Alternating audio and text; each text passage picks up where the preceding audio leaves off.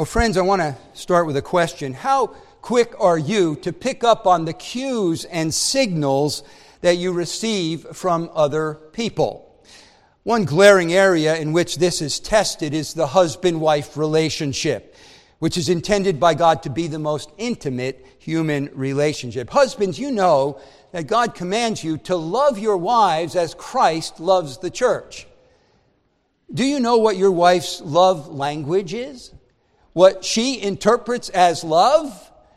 Is it physical affection? Is it serving her? Is it gifts? Is it words of affirmation? Is it doing things together, spending time together? What is her love language? Some of you may not even know. How are you going to love her if you don't even know what she interprets as love? Others of you men will say, I got that, Pastor. I've nailed that. I know what her love languages are. But then I would ask you, how well are you doing at practicing that? Are you really loving her in a way that she feels cherished? If someone were to ask her, does she feel cherished by you? I fear that maybe some of you men are like me, a slow learner when it comes to how to love my wife, and perhaps even slower in practicing that love consistently through the years. We can be slow learners.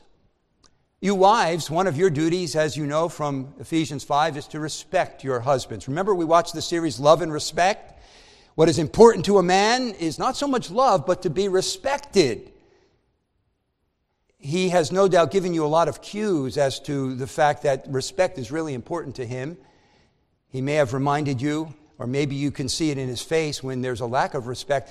Wives, have you internalized that responsibility that you have to respect your husband?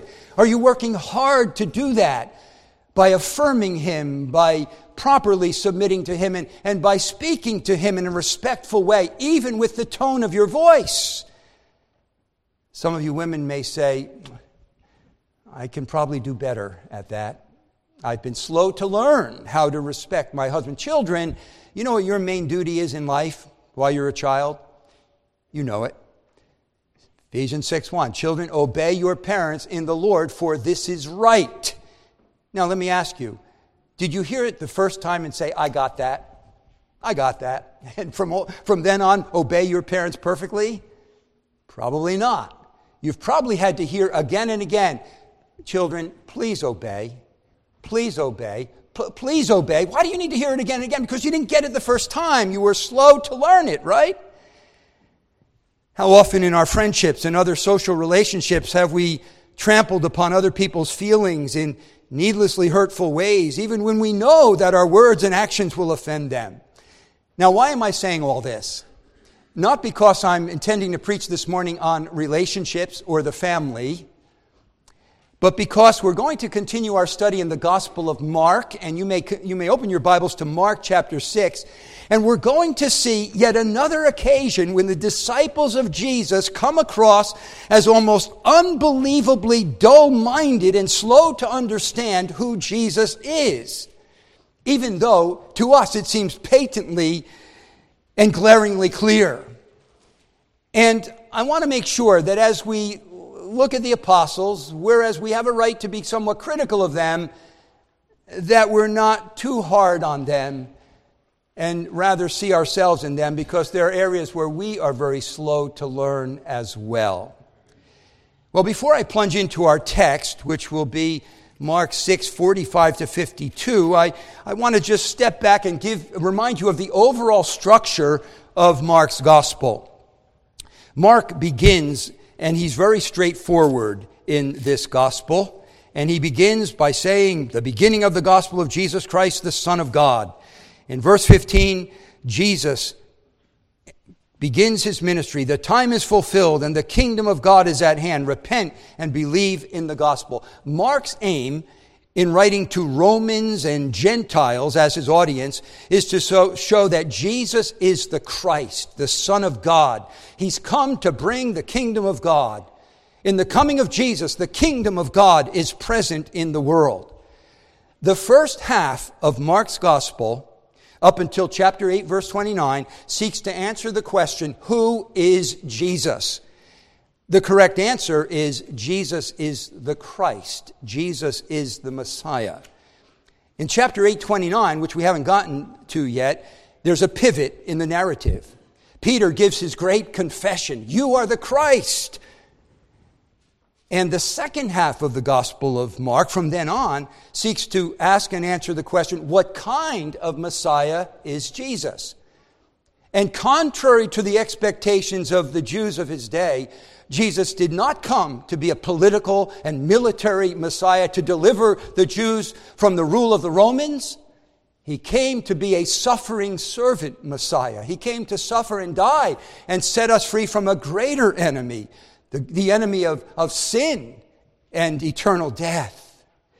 So we're still in the first half of Mark, where the question is, who is Jesus?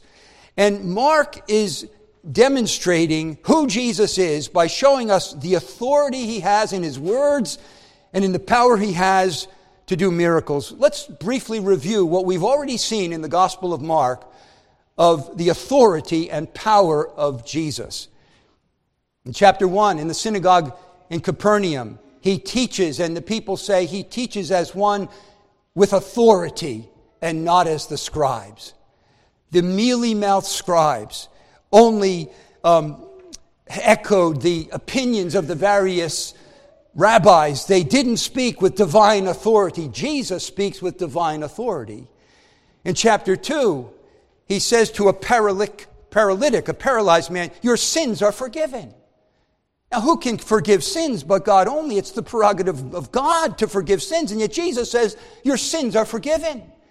And then he says to this paralyzed man, "Take up your pallet, your bed, and walk." And he does. Jesus later on lays claim to being the Lord of the Sabbath. The Sabbath was a foundational, cherished institution under the Old Covenant, under the Mosaic Covenant. And Jesus says, the Son of Man is Lord of the Sabbath. And he dares to defy all the man-made Pharisaic traditions about Sabbath observance. Although he is untrained in the rabbinic schools, he presumes to call men as disciples. And he says authoritatively, "Follow me, and I will make you fishers of men." And in Mark's gospel, Jesus has repeatedly demonstrated his power over demons. Most graphically, the Gerasene demoniac, a man who was out among the tombs, cutting himself, gashing himself with stones like a wild man. And when Jesus is done with him, he is clothed and sitting there in his right mind. Jesus demonstrates his power over diseases, his power over death as he raises from the dead the 12-year-old daughter of Jairus, the synagogue official. And what we saw last week and previously, Jesus shows his power over nature. When there's a raging storm on the Sea of Galilee, Jesus simply says, "Hush, be still." And the winds and the waves settle down. And last week we saw the miracle of the feeding of the 5,000, where Jesus took 5 little flat loaves of bread and 2 fish. And he fed how many? 5,000 men, 10, 15,000 people, miraculously multiplying that bread, showing his power over the natural realm. And what has been the response of his little band of apostles to these amazing displays? Well, they've been amazed. They've been astonished. In the synagogue of Capernaum in chapter 1, they were there, and it says they were all amazed, so that they debated among themselves, saying, "What is this?"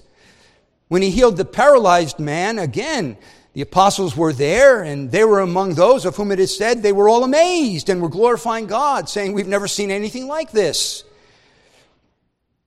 But when the disciples are caught in that storm, and Jesus is sleeping in the back of the boat, and they wake him up, and he stills the storm by saying, "Hush, be still," Jesus has to rebuke them and say, "Why are you afraid? Do you still have no faith?" And then Mark reports that they became very much afraid and said to one another, "Who then is this that even the wind and the sea obey him?" When Jesus raised the daughter of Lazarus, 3 of the disciples, Peter, James, and John, were there, and it says of them they were completely astounded. So what we're seeing as the apostles witness these amazing miracles of Jesus, power over demons, power over death, power over nature, power over disease, they're amazed, They're astonished, but their belief, their trust is falling far short of what it ought to be. And as we continue this morning, still in the first half of Mark's Gospel, where the question is, who is Jesus? We're going to see that their faith is still far from what it should be. Follow as I read our text, verses 45 to 52 of Mark 6. Immediately, that is after dismissing the people, after feeding the 5,000, Jesus made his disciples get into the boat and go ahead of him to the other side to Bethsaida, while he himself was sending the crowd away. After bidding them farewell, he left for the mountain to pray. When it was evening, the boat was in the middle of the sea, and he was alone on the land. Seeing them straining at the oars, for the wind was against them, at about the 4th watch of the night, he came to them, walking on the sea, and he intended to pass by them. And when they saw him walking on the sea, they supposed that it was a ghost, and they cried out, for they all saw him and were terrified. But immediately he spoke with them and said to them, "Take courage, it is I. Do not be afraid." Then he got into the boat with them, and the wind stopped, and they were utterly astonished, for they had not gained any insight from the incident of the loaves, but their heart was hardened. I want us to see 4 things about Jesus from this passage. And the first is simply Christ prays. And I'm saying including for his disciples. Jesus compels them to get into a boat. Now, if we were studying John, we would understand why he compelled them to get into the boat. This crowd wanted to make Jesus an earthly king.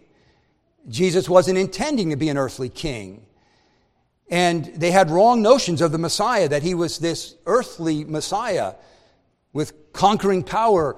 And Jesus knew that his disciples would be susceptible to that wrong thinking, and so to protect them, he whisked them off. Get out of here. He didn't want them subject to the pressure of the crowd that were trying to make Jesus an earthly king. And so he whisks them off. And then it says he goes up to the mountain to pray. This was a time of temptation for Jesus. If we bring in John, it was a temptation for Jesus to be an earthly king. The devil knew that, because in the wilderness, the devil said, "Bow down and worship me, and I'll give you all the kingdoms of the world."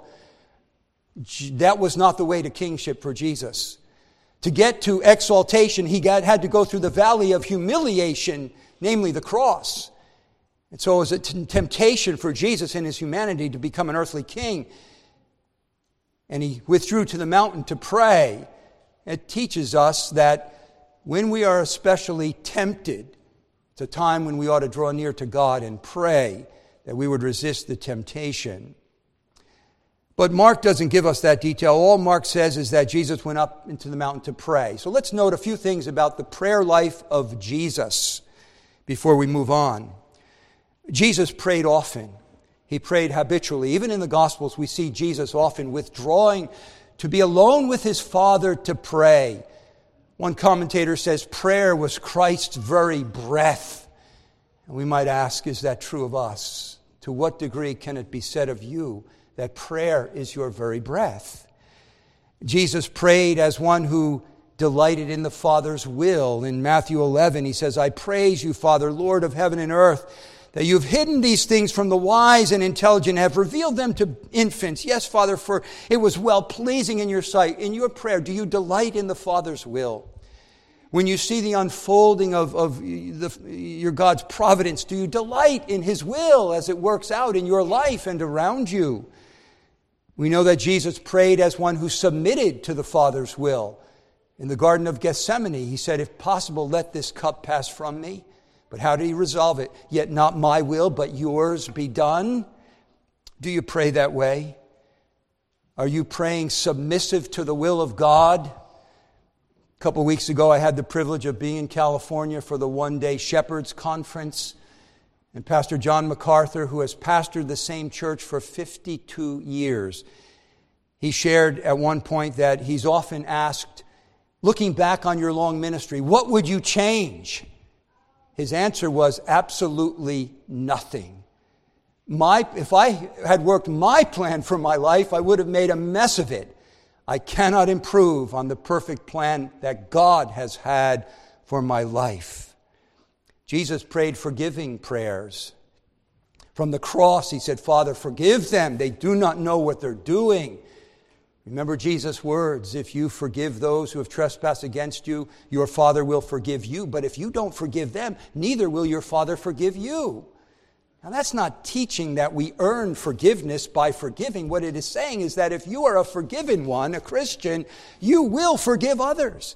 If you have been shown mercy by God, you will show mercy to others.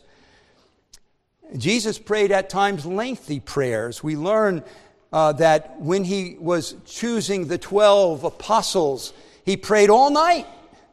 And here, it was a lengthy prayer. We're going to see that Jesus walked on the water in the 4th watch of the night. By Roman reckoning, that's between 3 and 6 in the morning. So from the time he dismissed the crowd till 4 or 5 in the morning, Jesus was praying. Now, I'm not saying that we need to be giving ourselves to all-night prayer, but it does teach us that we need to not just breeze in and out of God's presence in prayer. We need to learn to take time in prayer. We might compare it to a tea bag and a cup of hot water. If you just dip the tea bag in the hot water and pull it out, it will only lightly stain the cup. But if you let it steep, it will give you a rich and deep coloration as the tea permeates the water. We can apply that to our time in the Word. We can also apply that to our prayer lives. If you just dip in and out of God's presence in prayer, your life will only be lightly colored by His character. If you stay longer in God's presence in prayer, your life will be more deeply stained by His holy character. And finally, about Jesus praying, we can be assured He was praying for His disciples. He did that often. At one point, recorded in Luke 22, He says to Peter, Simon, Simon, behold, Satan has commanded to sift you like wheat, but I've prayed for you that your faith may not fail. We know from the high priestly prayer of Jesus how He prayed for His disciples, how He's even praying for us in His heavenly intercession. Holy Father, keep them in your name. Keep them from the evil one. And we can be assured that on this occasion, as He's up on the mountain, having dismissed His disciples onto the sea, He's thinking about them and He's praying for them. They are much on His mind, as we will soon see. Which reminds us that Jesus is praying for us. You know that His intercession ensures that you will never perish. Romans says He ever lives to make intercession for you. As long as Jesus is praying for you and me at the right hand of God, we will never perish. Jesus would have to perish before we could perish, because He's constantly continuing His priestly work by praying for us at the right hand of God. And as He no doubt prayed for His disciples, it's a reminder for us to pray for one another. Ephesians 6:18, praying at all times for all the saints, the Apostle Paul says. So Jesus, Christ, prays. Next, see with me that Christ perceives His disciples in trouble. Picking up in verse 47, when it was evening, the boat was in the middle of the sea, and He was alone on the land, seeing them straining at the oars, for the wind was against them. As Jesus is on the mountain praying, His disciples are making their way across the northern part of the Sea of Galilee in their boat. Mark picks up the narrative, picturing them as in the middle of the sea. Now, from where they were launching is a place called Bethsaida of Galilee, and to where they were going, which was another Bethsaida Julius. Now you say, would there be two towns by the name of Bethsaida? Well, then Bethsaida means house of fish. And when you have villages on the shore, it's not uncommon for two to be named houses. So there were two Bethsaidas. The distance between the two Bethsaidas was 5 miles. John's gospel tells us they were about 3 or 4 miles into the sea. Mark simply says they were in the middle of the sea. Why does he say that? Well, there are always skeptics who want to explain away the miracles of Jesus. And you can imagine where they can't believe Jesus was walking on the water, so they're saying, well, Jesus was really walking along the shoreline. Well, Mark wants us to know that, no, this was open water. They're 3 or 4 miles out. They have another mile or 2 to go. This is open water. Jesus is not walking along the shoreline. They're in the middle of the sea. And how did Jesus see them straining at the oars? Maybe an occasional commentator will believe that he saw them with the eyes of flesh. He's up on a mountain. They're out on the sea, 3 or 4 miles out. The likelihood is he did not see them with the eyes of flesh. It wasn't a calm, moonlit night. It was a stormy night. In all likelihood, he saw them with the eye of omniscience. One of those occasions when Jesus chose to use the prerogative of his deity and see them with the eye of omniscience. And what did he see? He saw them, it says, straining at the oars.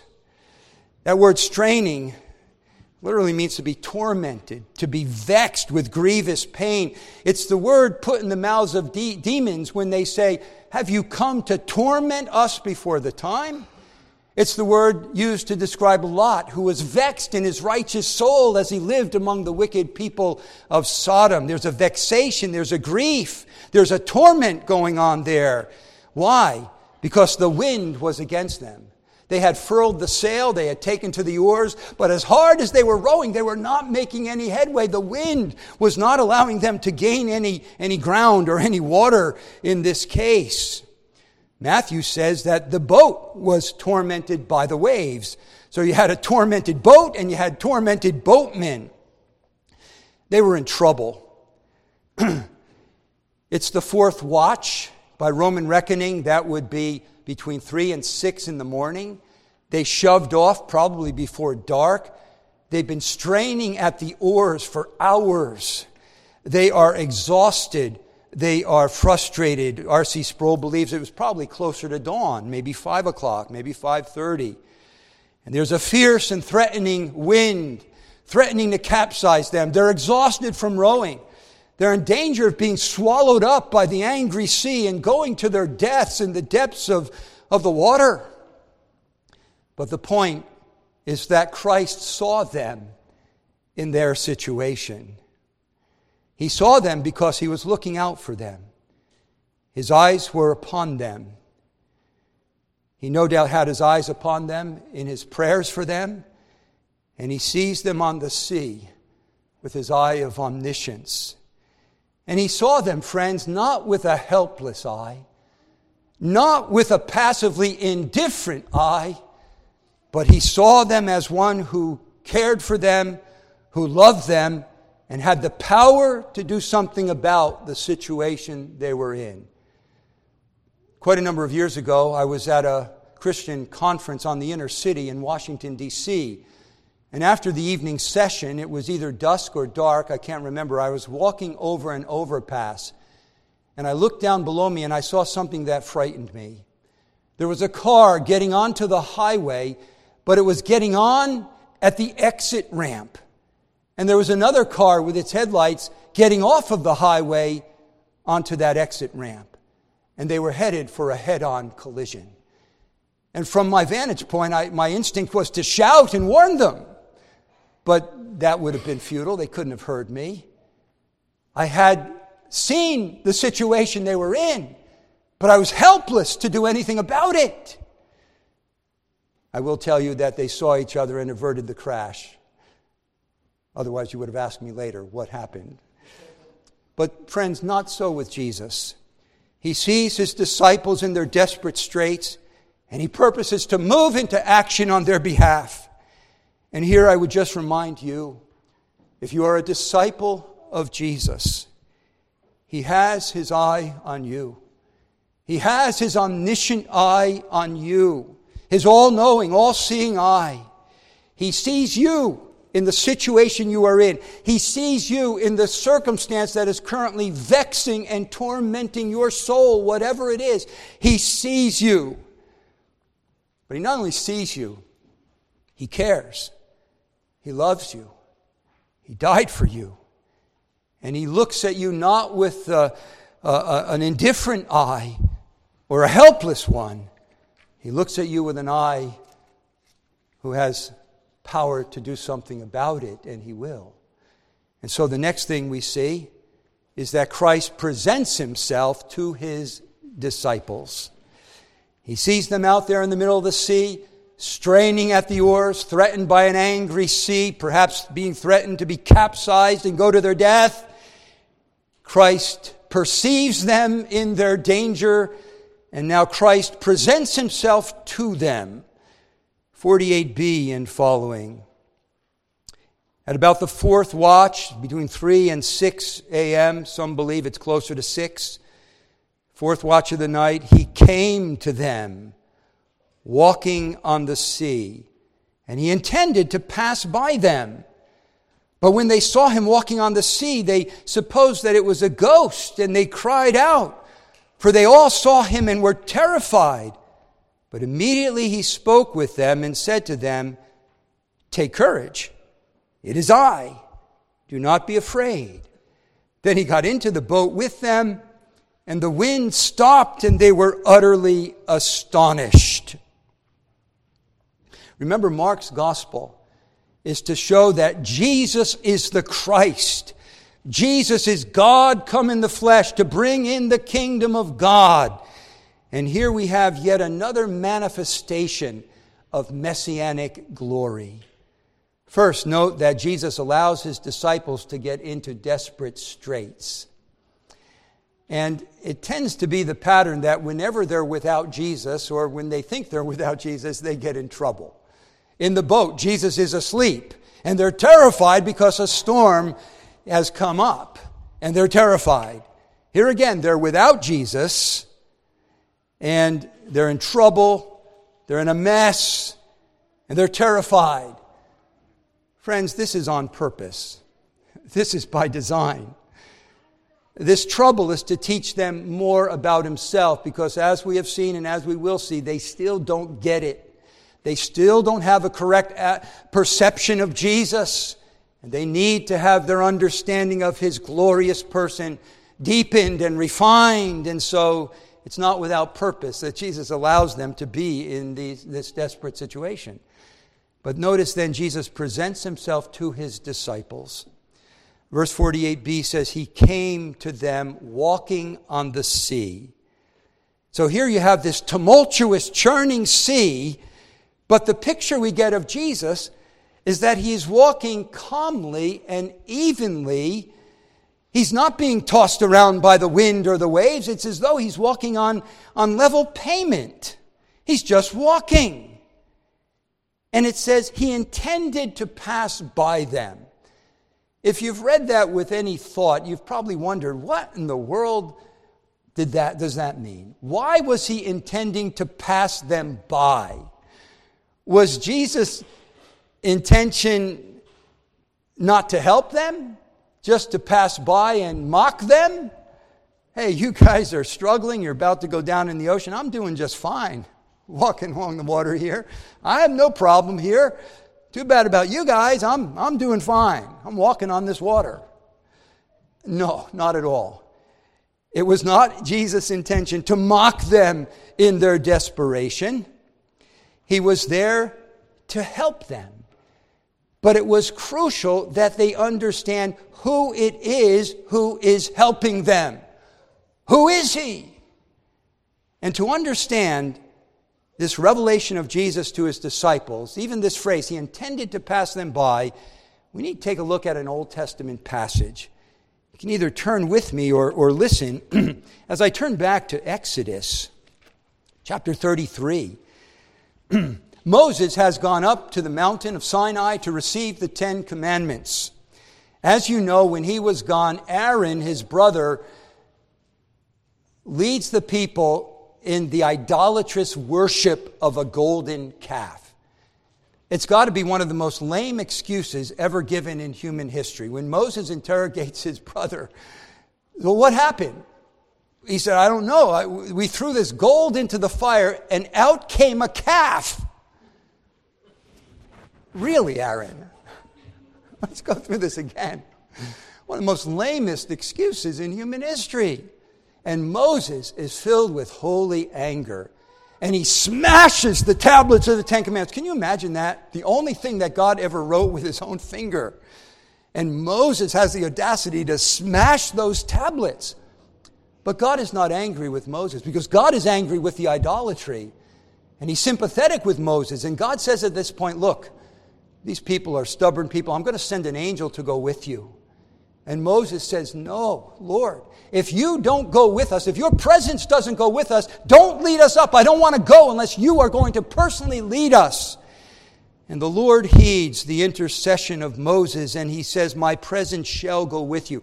Then Moses wanted some evidence that God's presence would continue with them. I pick up at Exodus 33 and verse 18. Then Moses said, I pray you, show me your glory. And he said, I myself will make all my goodness pass before you, and you will proclaim the name of the Lord before you. And I will be gracious to whom I will be gracious, and I will show compassion on whom I will show compassion. But he said, you cannot see my face, for no man can see me and live.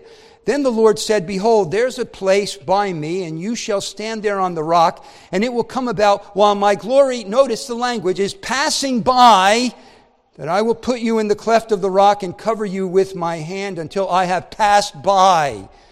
Then I will take my hand away, and you shall see my back, but my face shall not be seen. And then Moses is told to take 2 more tablets, go up on the mountain, and I pick up in chapter 34, verse 5. The Lord descended in the cloud and stood there with him as he called upon the name of the Lord. Then the Lord passed by in front of him and proclaimed, the Lord God, compassionate and gracious, slow to anger and abounding in loving kindness and truth, who keeps loving kindness for thousands, who forgives iniquity, transgressions, and sin, yet will by no means leave the guilty unpunished, etc. Now, friends, take note that the Greek word in Mark 6, translated pass by, par erkomai, is the same word in the Greek translation of the Old Testament that is used here in Exodus 33 and Exodus 34. What is the point that Mark is seeking to make? That Jesus is seeking to make in intending to pass by his disciples? As Yahweh, the Lord God in the Old Testament, was revealing his glory to Moses by passing by Moses, but Moses was not able to see him. In order to assure Moses that I am with you, my presence is with you, Jesus is passing by his disciples to say, I am present with you, and I want you to know who is present with you, as he's identifying with Yahweh in the Old Testament, that the one who is present with you, the one who is here to help you, is no less than the Lord God Almighty. That's who Jesus is. One commentator says, in Exodus 34, we are seeing the shadow that will one day yield to the shadow caster, Jesus Christ, in the Gospels. We are being given there in Exodus 33 and 34 a 2D, a two-dimensional picture of what will explode into our own space and time continuum in 3D centuries later at the height of all human history. Moses could not see the face of God. The glory of God passed by, but it was unseeable. But now in Jesus Christ we have God in 3 dimensions. Jesus present in bodily form. God present in bodily form among his people. And they may look upon him. Of course, the disciples don't recognize Jesus. They think he is a ghost. They're filled with superstition. So Jesus allays their fears back in Mark 6 with the words, be of good cheer. It is I. Do not fear. Friends, there's more to those words than meets the eye. When Jesus says, it is I, it is the, what might be familiar to you, expression, ego eimi in the Greek. Back in Exodus 3, when Moses was being sent to Pharaoh, and Moses was very fearful, Moses said, well, who shall I say sent me? And Almighty God reveals his official name at that point as Yahweh. The Greek translation of the Hebrew is ego eimi. And Jesus in the Gospel of John often refers to ego eimi. I am the good shepherd. I am the door. I am the vine. I am the bread of life. And most notably, in John 8:58, when Jesus makes this statement, before Abraham was, ego eimi, I am. Grammatically, he would say, well, before Abraham was, I was. That would be a claim to pre-existent deity. But when Jesus said, before Abraham was, ego eimi, he was claiming equality with Yahweh, with the eternal God. We know that because the Jews picked up stones with which to stone him, no doubt for blasphemy. Jesus is coming to his disciples. He is coming to help them. He is with them, but he wants them to know that the one who is with them, the one who has his eye upon them, the one who has come to help you is the I am, Yahweh, Almighty God in human flesh, the sovereign Lord and creator and sustainer of all things. That's why he is passing them by, or intending to identify with Yahweh in the Old Testament. Here is Jesus walking on water. Now we know that in its liquid form, H2O cannot sustain the weight of a man. But he is no mere man. He is the God-man. And all of the forces of nature are under his power and control. He can manufacture bread out of nothing, ex nihilo, the prerogative of God to create out of nothing. And he can walk where there's no firm substance to hold him up. And as a final revelation of his identity, even his deity to his disciples, we read in verse 51 that he got into the boat with them and the wind stopped. No coincidence that at the moment he stepped foot in the boat, the wind stopped. In an earlier chapter, Jesus said to the wind and waves, "Hush, be still, be muzzled." And it ceased. Here he doesn't even say a word. He simply wills that it stop. And because he is God, the creator and sustainer, it stopped. It is worth noting that when Yahweh revealed himself to Moses there on Sinai, in passing in front of him, and he gives the self-revelation of himself, this is what he says about himself: the Lord God, compassionate and gracious, slow to anger, and abounding in loving kindness and truth. And that is the one who is coming to the rescue of his disciples here. In Jesus dwells all the fullness of deity bodily. And Jesus is full of compassion, and he's gracious and slow to anger and full of loving kindness and truth. And not only is his compassion seen in rescuing his disciples, but I want to make one more final point about Jesus, and that is that Christ puts up with the weak faith of his disciples. 51 and 52 of our text, he got into the boat with them and the wind stopped, and they were utterly astonished, for they had not gained any insight from the incident of the loaves, but their heart is hardened. We have this wonderful miracle, this wonderful deliverance from danger and possible death. And how do the disciples respond? Well, Matthew's version says that they responded by saying, "You are certainly God's Son." But Mark's words are more severe. It says they're astonished, but their hearts are hardened. Was there faith there? Yes, there was faith. But apparently it was pitifully weak faith. And the commentators note that their astonishment at this was not a commendation of their faith, but rather points to their weak faith. You wives, suppose it's your anniversary and your husband does something nice for you on your anniversary. And you are astonished, dumbfounded, that your husband has done something nice for you on the occasion of your anniversary? Is that a commendation of your husband's love? It may be more of a condemnation, because it's like, wow, I never expected that. He did something kind for me, because you weren't accustomed to him doing kind things. So your astonishment at his kindness may not be a commendation. It might not speak well of his love. It might speak poorly. And the commentators seem to note that they're too astonished here. By now, they shouldn't be astonished at Jesus because of all that they have seen and all that he has done. There's a problem here. Their hearts were hardened. The Greek word is porosis, from which we get osteoporosis. Now, to be sure, it was not the same hardness of heart that we see in the enemies of Jesus. They hated him.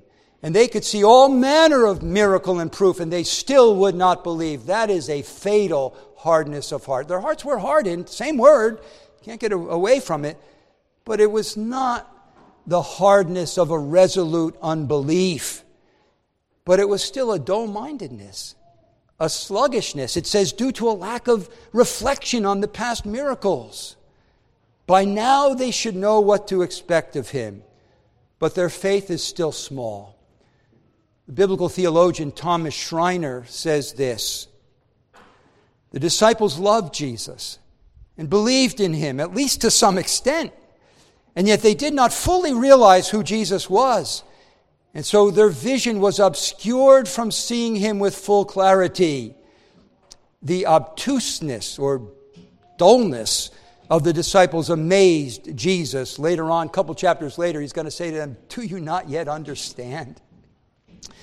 But in spite of their weak faith, in spite of their exasperating dullness and slowness to believe, Jesus still comes to them. He still continues to reveal himself to them. He still rescues them, still calms the wind, still bears with them in their weak faith, even though they cause him great heavings of soul, great sighs.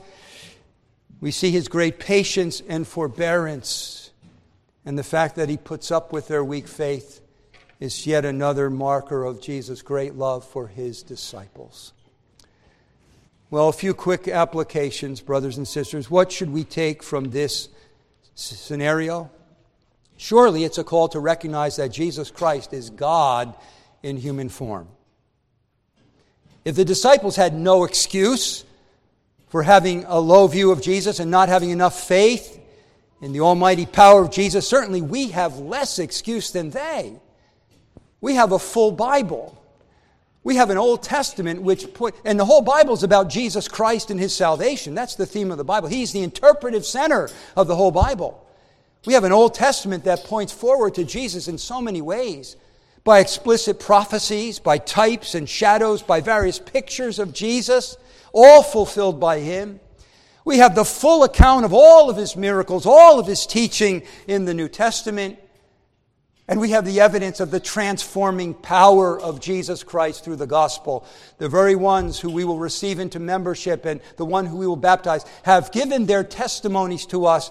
And we have sat in awe listening to the grace of God that has transformed these people's lives. And if you're a Christian, you have such a story. You can't explain the change in your life apart from the fact that Jesus Christ is the living God and he's at the right hand of God. So certainly, we ought to recognize from this passage that Jesus Christ is Yahweh. He is the great I am.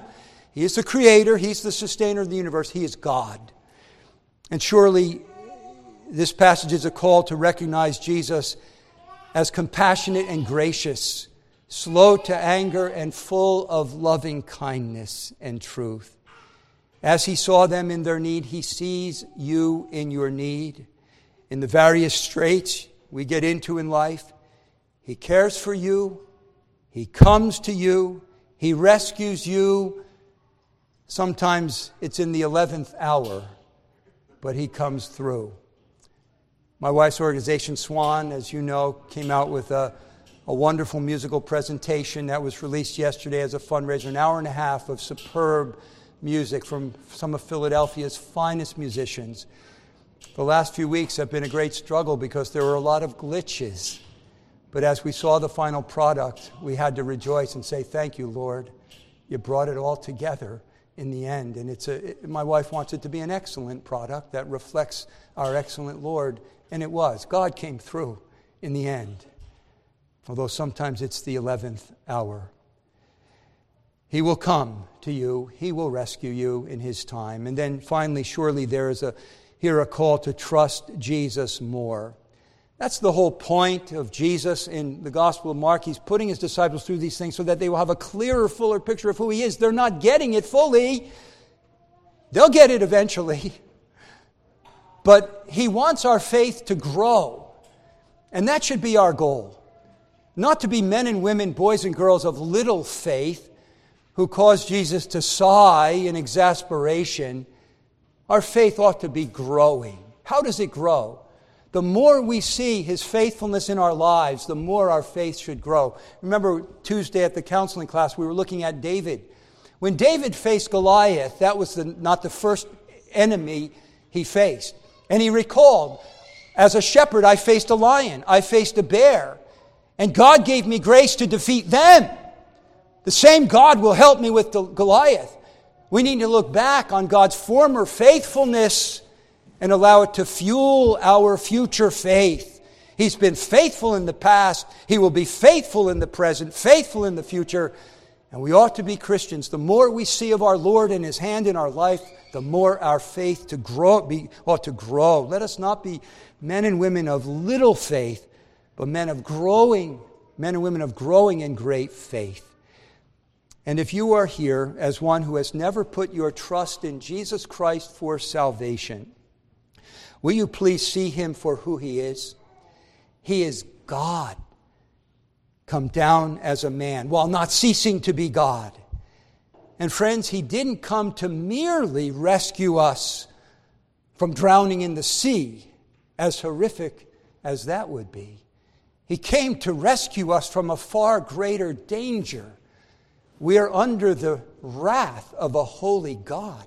And we deserve punishment eternally in hell. And the highest expression and display of the compassion and grace of Jesus Christ is in being willing to go to a cross where He suffered an agonizing, anguishing death. Why? To take away our sins.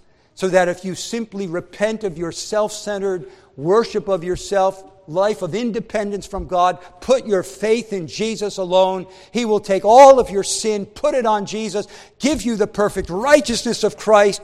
He will forgive you of all of your sin. You will become His child, and you will be destined for eternal life with God forever. If you're not a believer in Jesus, see Him for who He is. Put your trust in Him, but He's the only Savior. There's only one God, and only one mediator between God and man, the man Christ Jesus. Let's pray. Father, thank You for the revelation of Your Son in this passage. Would You be pleased to further reveal Him to our hearts as believers, and for any who may be unbelievers, would You reveal to them that He is the Savior that they need, and grant them the faith to believe. We ask in Jesus' name, amen.